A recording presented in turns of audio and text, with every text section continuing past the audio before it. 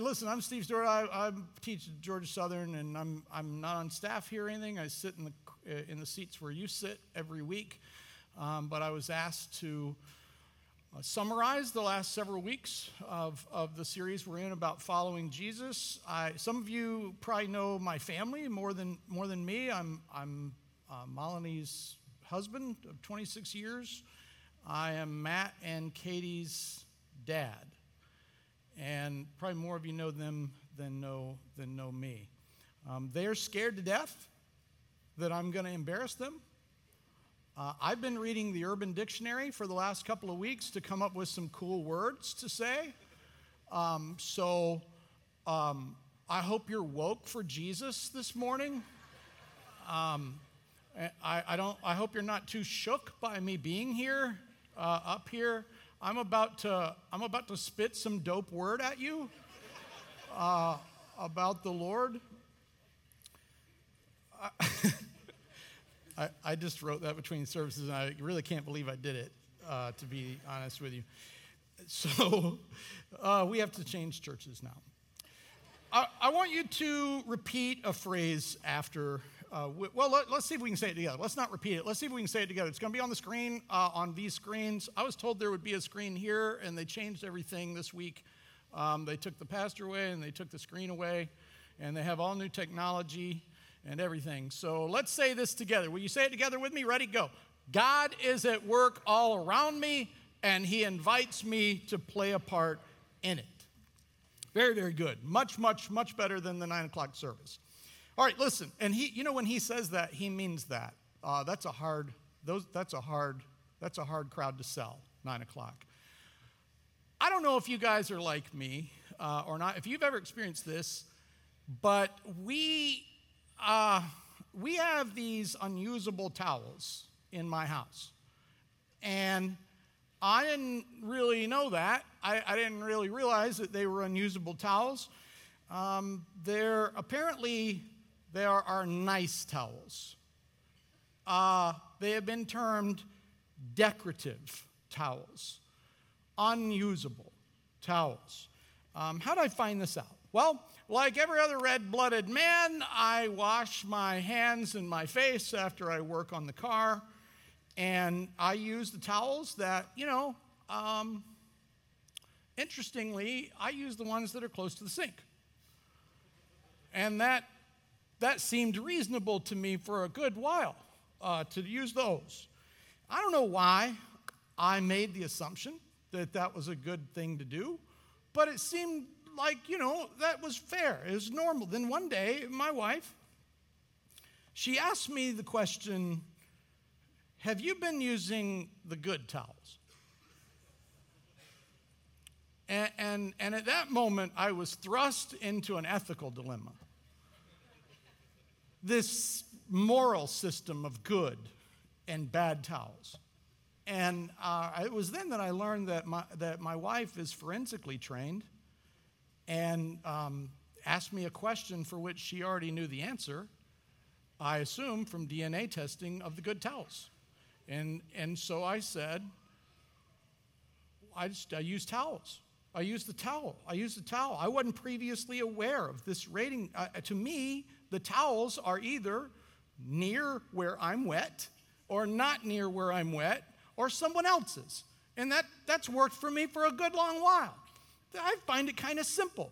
And yet I was finding out my rating system was deeply flawed. There are good towels, unusable towels. And then there are towels for general drying use. And I'm still not sure. The towels that I use now, that I'm allowed to use without a good bit of problem, are a long ways off. They're over there on the wall behind me. So like a 3-year-old at his first swim lesson, after I wash my face, I basically spit and doggy paddle over to where the drying towels are that are fit for my usage, and I dry myself off. This is why I don't like parties. I don't like going to parties, because if I go to wash up, I don't know what to do afterwards. These are probably the good ones. It's where our good ones are. And that one over there looks like they used it before I got here, so I'm not using that one. So I just walk out with my hands dripping. And that's invariably when somebody walks up and shakes my hand. And they're all dripping wet. And I go, hey, man, I washed my hands. And he was like, good towels. And I was like, I didn't know. And I just walk out. I'm like, yeah, I'm with you. So, I don't know. That's the way it works. Reminds me of this. My name is Stephen Anthony Stewart. And when I was born, my parents had named me Anthony Stephen Stewart. And my sister, who was 10, said to them, you can't name him that. You can't name Anthony Stephen Stewart. And they were like, well, why? And they said, because, his initials,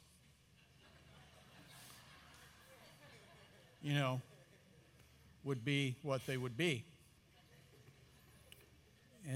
And so they named me Stephen Anthony Stewart. And the other day I was thinking about this, and I was like, wait a minute. I kind of wish they'd gone through with it. And named me Anthony Stephen Stewart, because, listen to this, I would have all my towels embroidered. And then I would throw a party. And I want you to think about this. People would go in to wash up, and then they would look around, and they would all look like they were for the same purpose. Now, I realize that could bother people, but the one conclusion they would come to is this guy's got money. This is a man of great comfort right here, I mean, these people, this is what they use. They have moved on up. That's what I'm thinking. Didn't happen. This is all going somewhere. Don't be a runner. Don't go. This is all going somewhere. You got to trust me. You don't know me, just trust me. My job today is to summarize this series we've been in on the fullness of Christ. And we've been there for 4 weeks, so I'd like to do kind of a quick flyover. If you were here last week, or if you've been here in any of the last several weeks, last week Brandon reminded us that he's been beginning every message with the same series of slides, okay? And so I intend to do the same, but here's what I'm going to do. I'm going to give you some insights from my angle, having been back there for a while, okay? And so let's see where we can get with this. The first thing that we learned is that God is doing something in us, right? God is doing something in us. And so we've been reading this of Ephesians 2:22 verse. And so let's have that on the screen. And would you read it with me? Here we go. In him, you two are being built together to become a dwelling in which God lives by his Spirit. So he's been beginning every week with that. The Bible from beginning to end informs us, absolutely informs us unequivocally that we have a purpose, right? We are not just existing to drift around. We have a purpose. No matter where you work, no matter what you do, no matter your gender or your race or your station in life, God has given you a purpose, right? And he invites you to join him in it. And that's to reconcile the world to him. This is the purpose slide that we've had up. I don't know, was it just up? Let's see. This is the purpose slide we've had up. We have one purpose, and that is to fill and renew the earth with people reconciled to God through Jesus. I don't think anybody in here has a problem with that, but here's what's interesting is this is pretty similar to this phrase. Let's say this phrase together. Is it on the next slide? Ready? Here we go. Ready? God is at work all around me, and he invites me to play a part in it, right? God's at work all around us every day. Whether we acknowledge it or not, whether we know it or not, whether we roll out of bed on the right foot or the left foot or not, God is at work all around us, and he invites us to play a part in it. So to that end, we've got a couple of goals. Brandon's been talking to us about these two goals that we have. And one of them, the first goal that he's been talking about, is to attain maturity as a church, right? As a church, as Connection Church, to grow in maturity in Jesus. I don't think anybody has a problem with that, but we can't do that without the second goal. And the second goal is to make sure that we avoid this model of Christianity that happens to probably every church at some point, where there are a few people, let's see that slide, where there are a few people that do all the, well, they're the professional Christians. They're the paid professional Christians that do all the Christianing. While the rest of us amateur Christians, wait for them to tell us, well, here's a ministry opportunity, so, some of us will go over there. Here's an opportunity for you to meet with some groups. Some of us will go over there, as though we don't know how to get together with people we like and talk about Jesus. And here's a place for you to give some money to missionaries that are going to go do something, and so we'll do that. And we just, we kind of wait for them to program everything sort of for us. We want to avoid that. So this is where I think that I can talk from the back row, and that is to say this. I think one of the questions that went through my mind for so many weeks was, why are we pounding this nail? Why is this? I mean, this has been a while, right? So why are we doing this? Why are we talking about this? And I think I know the answer. So, as it so happens that many churches, when they're first starting, they're small, 10 people, 20 people, 30 people, and they're meeting together in a place that's small, and they're near each other, right? You're kind of close. You're maybe sitting in a circle, and you see each other, right? And it's organic. And it gets a little bigger, and you lease out a blue house that holds, 100-ish. So, and then you get a little bigger, and you get a little bigger. And eventually you're in a school auditorium. It's a familiar place. It's a place where you already go, and you're dropping kids off in line, or you're going to a football game on Friday night, Thursday night. And now on Sunday morning, you're there in that same place where you do life the rest of the week. And now you're intersecting with Jesus. And do you see how all that kind of, it kind of all meshes together? And Christians are alive, and they're talking about their church. They're talking about Jesus. They're talking about what God's doing in their life. And there's something living and breathing. It's an organism, right? And it requires all hands on deck. So kind of everybody has a purpose, right? And so everybody's grabbing chairs, or everybody's setting up a children's area, everybody's teaching something, or everybody's praying with somebody. It's just all hands on deck. And then the church builds a building. And the called out ones become the turned in ones.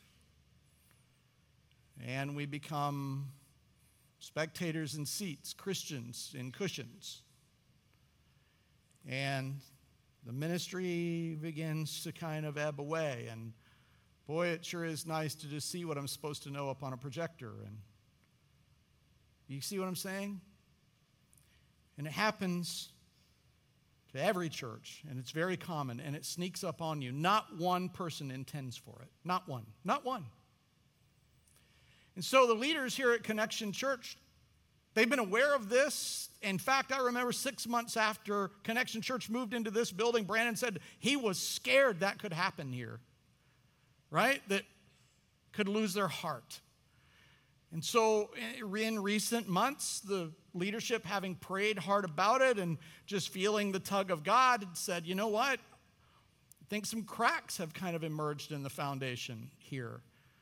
Some things maybe that we've lost, and rather than not talk about it and not deal with it, rather deal with it face on.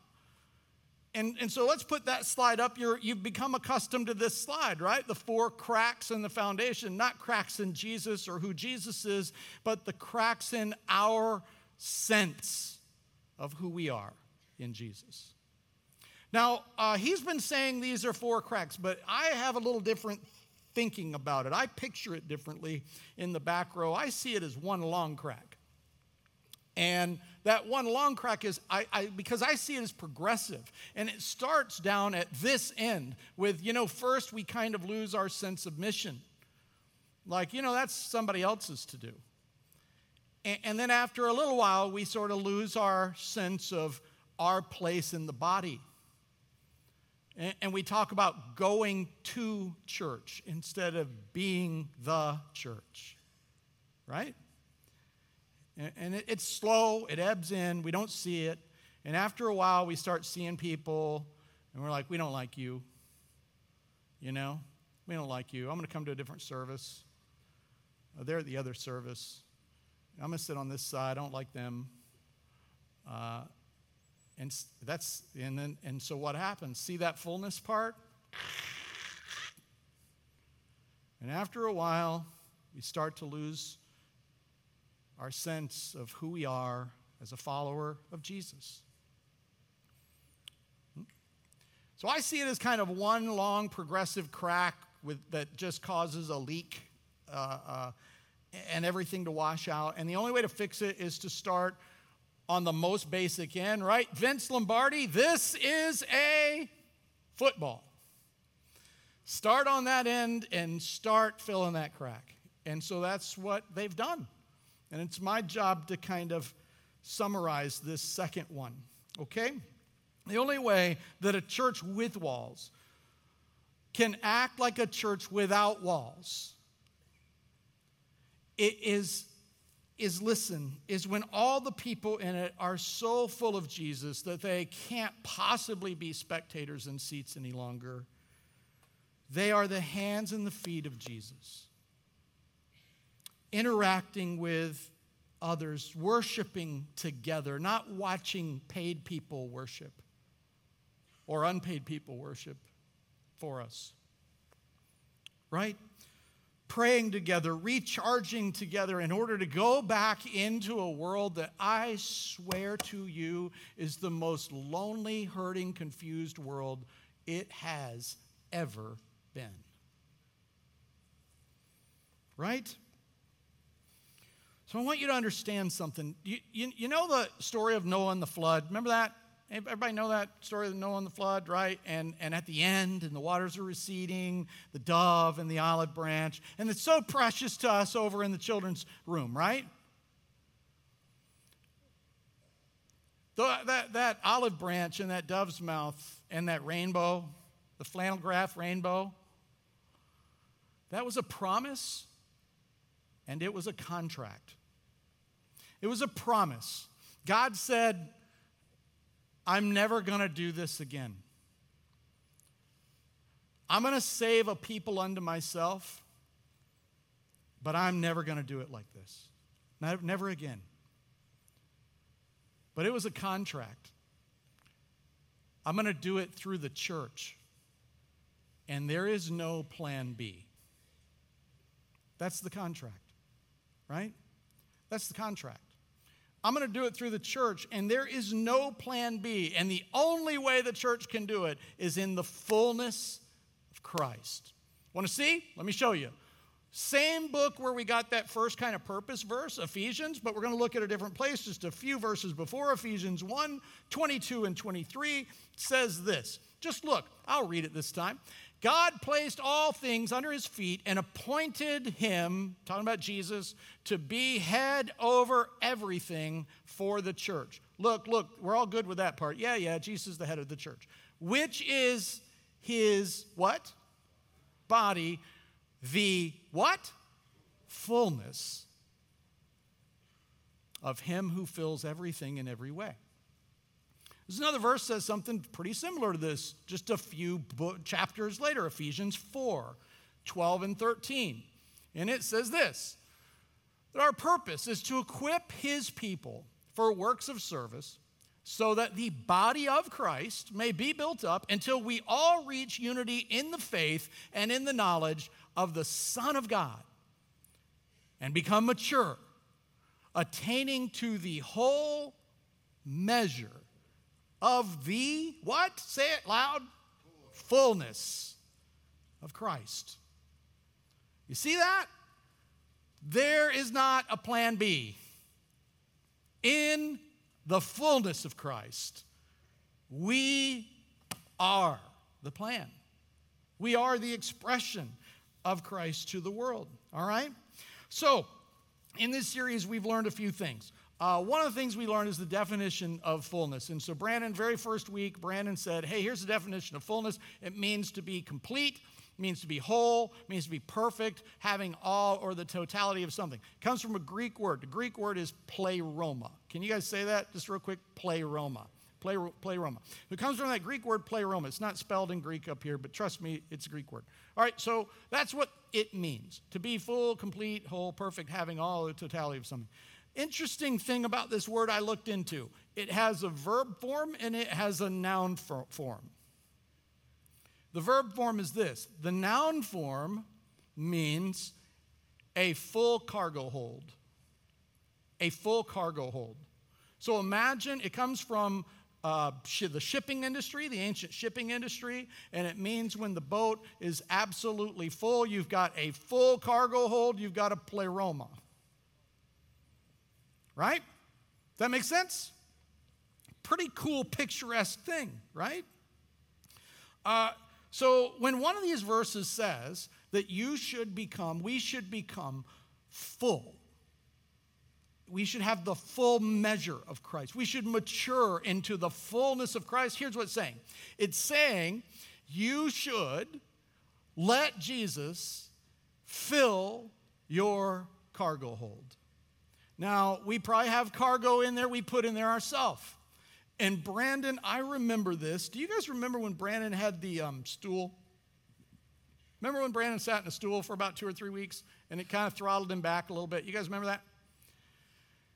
Do you remember? I don't know if you remember this. It's burned in my mind. I remember it clearly. I remember him, at one point, he got out of the seat and he was over here. And man, he was white hot on fire coming at us, right? I mean, whoo, he was getting it. And here's what he was saying. I'll paraphrase. He was saying, all that stuff we cling to and fight for and spend our time for that is not the fullness of Christ is the very stuff that's killing us. It's the stuff that's stressing us out. It's the stuff that's giving us anxiety. It's the stuff that's keeping us up at night. It's bringing us no life. It is robbing our life of everything worthwhile. Remember that? If you don't remember it now you got it again, right? I remember that very, very well. What was he saying? He was saying that is empty, worthless cargo. Empty, worthless cargo.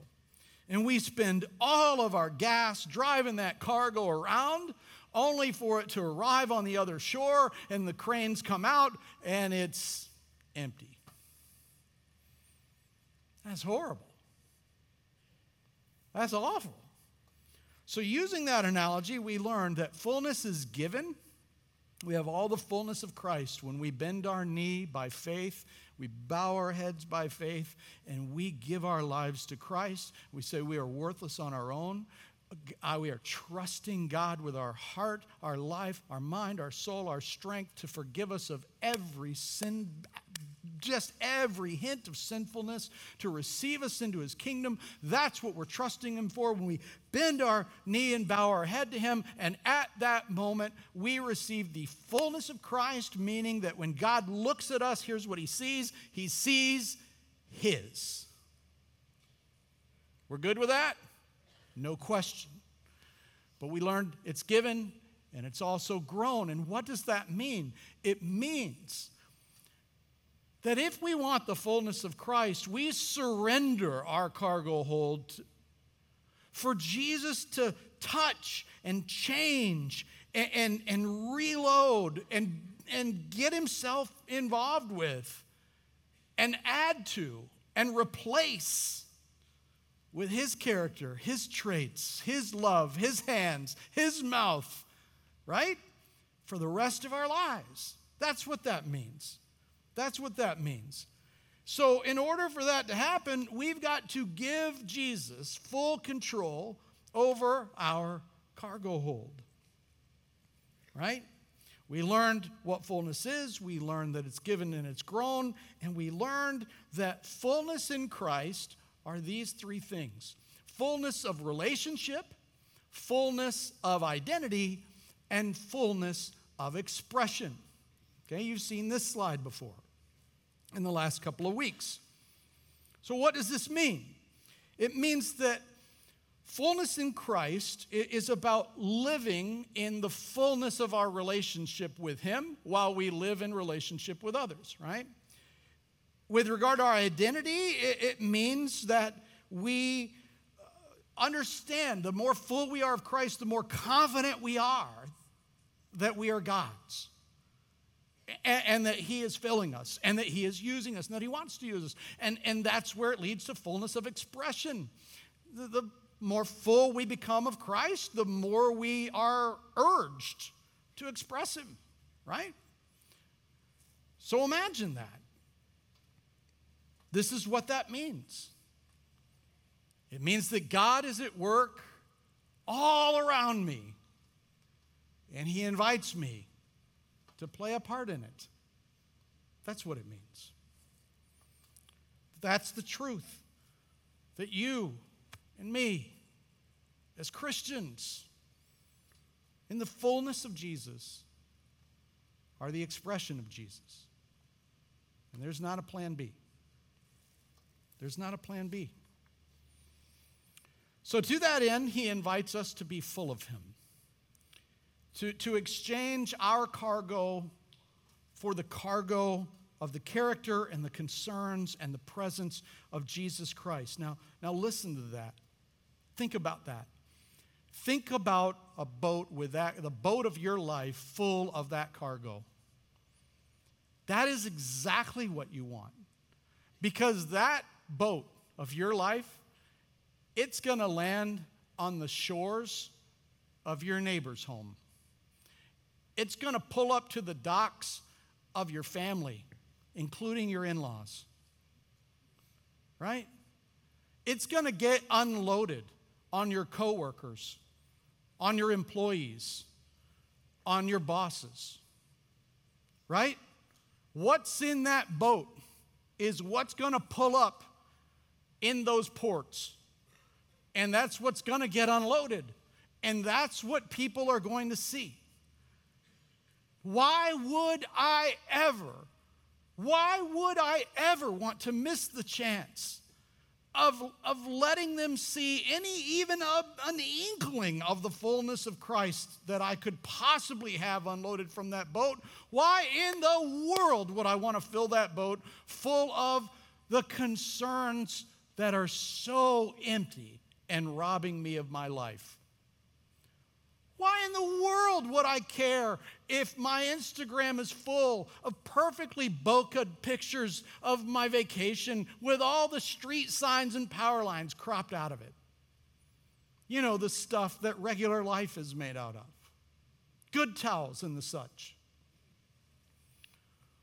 Why would I ever want that when I could, in turn, have the opportunity to be used by God? So to illustrate what I'm talking about, I want to look at a story in the book of Acts, chapter 10. So if you have a Bible, let me invite you to just kind of turn to Acts chapter 10. And while you're turning there, I'll set it up just a little bit for you. The whole Acts chapter 10 is about this guy named Peter, the Apostle Peter. Has anybody heard of the Apostle Peter? Raise your hands if you're familiar even remotely with this guy, Peter. Peter was an apostle. He was a fisherman. He was crass. He was brash. He was boisterous. He was inextricably immersed in his own opinions and his ways. He had no problem blurting out whatever he was thinking and standing firmly upon it, even if it was denying the Father, denying Jesus, right?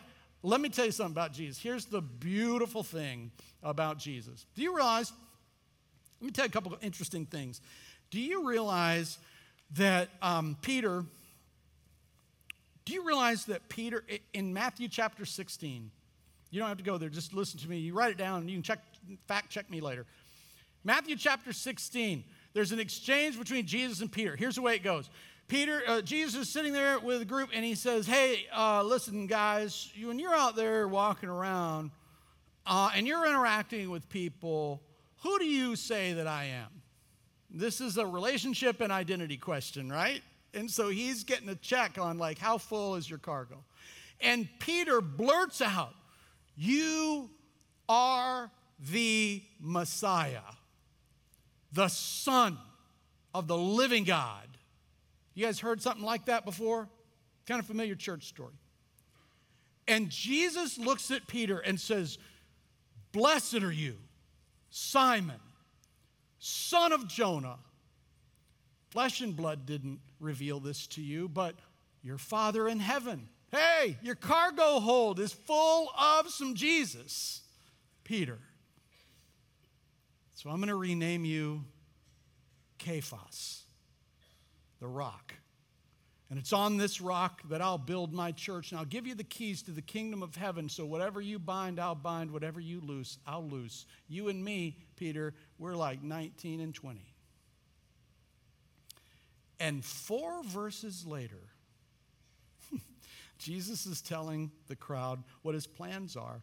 And Peter says, we're not going to let that happen. And Jesus says, get behind me, Satan. Peter, you just dumped all that cargo in the water and refilled with Peter. You have in mind the things of man, not the things of God. Isn't that incredible? That's this Peter we're talking about in Acts chapter 10.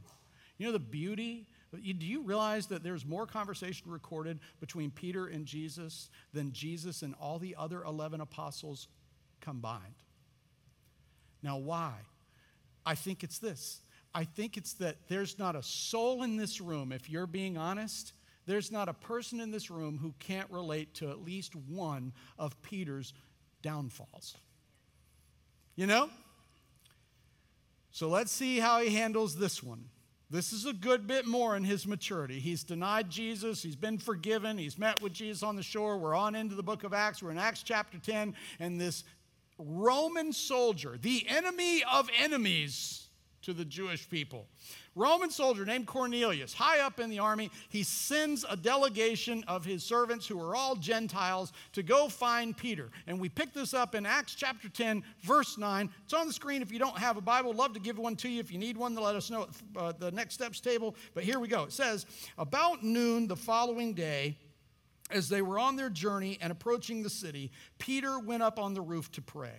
He became hungry and wanted something to eat. And while the meal was being prepared, he fell into a trance. And he saw heaven opened, and something like a large sheet was being let down to earth by its 4 corners. It was filled, it contained all kinds of 4-footed animals, as well as reptiles and birds. And then the voice said to him, "Get up, Peter, kill and eat." "Surely not, Lord," Peter replied. "I've never eaten anything impure or unclean." What was he saying? He was saying, man, I am a good Jewish boy. I do not touch. I don't get, that's against the rules. I'm not doing that. Verse 15, the voice spoke to him a second time. "Do not call anything impure that God has made clean." This happened 3 times. Peter always needed stuff to happen 3 times. And immediately the sheet was taken back to heaven. All right, so let's see how far he's come. Verse 17. While Peter was wondering about the meaning of this vision, the men sent by Cornelius found out where Simon's house was and stopped at the gate. And they called out asking if Simon, who was known as Peter, was staying there. And while Peter was still thinking about this vision, By the way, those words, when Peter was wondering about and when Peter was still thinking, those words, they mean to wrestle with, to grapple with. It's a word for wrestling, okay? So he's getting on this thing, right? He's trying to figure it out. What was God saying? Here's what he said. While Peter was still thinking, the Spirit said to him, Simon, now I want you to notice something. Get this. There's only one other time this occurred. What did he call him? What did God call him in verse 19? What does it say? What's his name in verse 19? Simon. What was his name the other times? Peter. You know the other time that happened? When Jesus met Peter on the shore, after he had denied him 3 times, he had been crucified, resurrected, he meets Peter for breakfast. And 3 times he says, do you love me, Simon? Simon, do you love me? Simon, do you love me?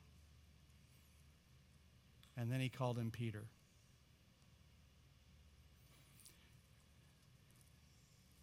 Don't think that wasn't running through his head. Simon, you're not so sure whose you are. Go with them. So Peter went with him. And when he arrived, essentially what happened was Cornelius opened his home to him, brought Peter into his home, and said, hey, listen, I know that God's given you a message for us because, I've been praying to God that I could seek and find him. God is at work all around us. And he invites us to be a part, right? And so Peter shows up. He says, tell us what God's told you to tell us. And listen to what Peter says. He said to them, verse 28, you are well aware that it is against our law for a Jew to associate with or even visit a Gentile. But God has shown me. Do you see that? Underline that if you underline stuff. God has shown me that I should not call anyone impure or unclean. So when I was called, I came without raising any objection. You see that? Man, Peter has figured it out a good bit sooner than he used to. He realized, I'm spilling cargo off the sides here in this sheet vision. And I'm like, I'm saying no to God. Every time God asks, I'm saying no. You know what the definition of sin is? When God tells you something and you say no. That's what sin is. And he's like, I was losing cargo fast. I started loading up with cargo of Peter. So you know what? When I heard I needed to come to the home of a Gentile, I came without reservation. God has shown me. I wrestled with it. I grappled with it until I understood this is something God is doing in me. This is about fullness. Peter said, so I want you to see this, verses 34 and following. I'll just tell you this. When Peter was still speaking these words, the Holy Spirit came over all who heard them. And the rest of everything on this screen simply tells us the beginning of the birth of the Gentile church. This is when you and I got it, right? This is the birth of that. So I want to make a few observations from this passage. It's this. This is incredible encouragement to us. This is an incredible illustration. And it's this. First, I want you to notice that Peter exercised his fullness in Christ, his freedom. Peter exercised his freedom in Christ to walk in his relationship with Christ by walking in the presence of Christ. That's when he walked up on the rooftop. Listen, here's the story. He was just going to lunch at this guy Simon's house. They were all named Simon back then, apparently. He's going to Simon's house, and he goes to lunch. And while lunch is being made, he sneaks up to the roof to pray real quick. It's a perfect picture of all those verses in the Bible that say, pray without ceasing, and in all things be thankful and pray, right? And so that's what he did. He's just like, hey, listen, I got a few minutes. I'm going to commune with the Lord. And so, you know what? This is the front seat of your truck before you walk into the office. Right? This is sitting in the parking lot, praying before you got to go into the the classroom, before you got to go in there. This is about taking a few minutes, when you wake up or before you go to bed. It's just taking advantage of walking in your relationship with Jesus. That's it. Here's the thing. This is the key to having your cargo hold full. You want your cargo hold full? Go meet with a filler. Spend some time with that. We get to choose that. So look, I'm gonna say this to you. I like listening to and watching a lot of things, and many of them have nothing to do with the Lord. Okay? I like John Wick movies. I feel good about it. I like the Equalizer movie. I subscribed to my free 7 days subscription to Starz Network so I could watch Equalizer 2 because I hadn't seen it. And now today's the deadline. I got to cancel that. I'm glad you reminded me of that. So I've watched it 3 times now. I like country music. That's what's often on in my truck. Just talking from my heart for a second. Pretty much all of it is about getting drunk and driving a four-wheeler down a back road or onto a beach. A lot of rednecks with farmer stands on beaches in these songs. I'm not sure how they all got there. And then, hijinks ensue, and none of them are good. Okay, now listen, don't hear me wrong. I'm not sitting here saying if you're a good Christian and you love the Lord, you're never going to listen to country. But what I'm telling you is, what I find for me is that I can load my cargo hold up pretty easily with a bunch of stuff that makes me think no good thing. And the only solution to that is for me to exercise my freedom in Christ to walk in a relationship with Christ, to dump that cargo hold a bit and be filled with the fullness of Jesus. And sometimes that means changing my radio channel. Sometimes it means taking, advantage of the evening worship nights we have here at Connection, something a little extra. Sometimes it means picking up the phone and calling somebody, and a buddy of mine, and saying, hey, God's just working on me in this way. I'm just praying through this stuff. What do you think? It's that easy. If you don't know who to call, just pray and ask God. Say, God, who should I call? And you'll get a name, and through the miracle of modern technology, you can press some stuff on a screen, and you can be on the phone with them pretty quick. Or text them. You can text them. And they'll text you back, new phone, who dis? And just whenever you get that, just answer, you're lost. You're lost, you're going straight to hell. Just tell them that. That's a good conversation starter. Text your neighbor today. Hey, I just want to know. No. So Peter prayed. And in that prayer, into that trance, he had this vision, and these animals were lowered down. And when these animals were lowered down, he availed himself of things that the Lord would teach him. He listened and he wrestled with the heart of God. And he let that impact him. There's a lot of great lessons to learn there. One lesson we need to take away from that whole passage in Acts 10 is, if you've bent your knee to Jesus Christ and you've bowed your head to him, you've placed your faith in him, and God called you clean, you are clean. And if you are among the clean ones, you may never call something God has called clean unclean, ever. It doesn't matter if you like them. It doesn't matter if you're not fond of them. You can't. I can't. That gets us a little more into next week. So listen, this summarized what we've learned in the last 4 weeks, the fullness of Christ. It's given fully by faith, but it's also grown up in us when we surrender the cargo holds of our life to Jesus. We let him replace and we let him refill. It's in our relationship, it's in our identity, it's in our expression.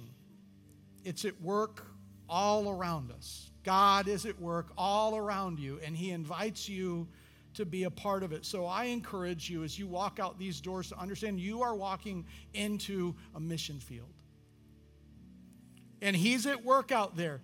So I encourage you to sail that boat of yours, full of the cargo of Jesus Christ, into that world, into that lane at Walmart, into your in-laws' houses, into your workspaces, into school, and be the expression of Jesus Christ outside these walls. Outside these walls. You are not a decorative Christian. You are not an unusable towel. See, you didn't think. I came all the way around right at the end. You're not a Christian decoration in a seat in a building made of decorative stone, listening to pretty people sing great music. We're Connection Church. And Jesus dwells in us. You agree? Not these walls. He didn't die for these walls. He died for us. So we want God to pull us off that towel rack and use us to dry off the tears and the dirt and the pain and the stain and the hopelessness of humankind that God sent His Son to save. So let me ask you to bow your head. We're done right on time. You'll beat the charismatics to McAllister's. Easy. Let me ask you to bow your head, and here's all I'm going to ask. I'm going to ask this question with your heads bowed. All eyes shut, all doors locked. No, just kidding. If you're in this room right now, and it's probably been all week, or it may have been weeks, that God has been hastening your heartbeat. You have felt it. You have known it. For whatever reason, today is the day it came together. And the urging of your heart right now is to bend your knee and bow your head, and for the first time to give your life to Jesus Christ, to surrender the cargo hold of your life to Him. Would you do me this real quick favor, and please know everyone's looking down, or should be. Would you raise and hold your hand up for a moment? Would you do that? Would you raise and hold your hand up where we can see it? Please, a little bit more. 3 here that I see. 4 here that I see. We got some folks. Okay, I'll tell you what to do in a second. Heavenly Father, these who raise their hands, maybe others like them, they today have become yours. They are full of the identity of Jesus Christ. When you look at them, you see your son, you see your child, you see yours. And one day, the cargo boat of their life will arrive for eternity on the shores of heaven. And today, Father, we rejoice for that. So I ask for all of us, God, that we would sense your fullness as we leave this place. Amen.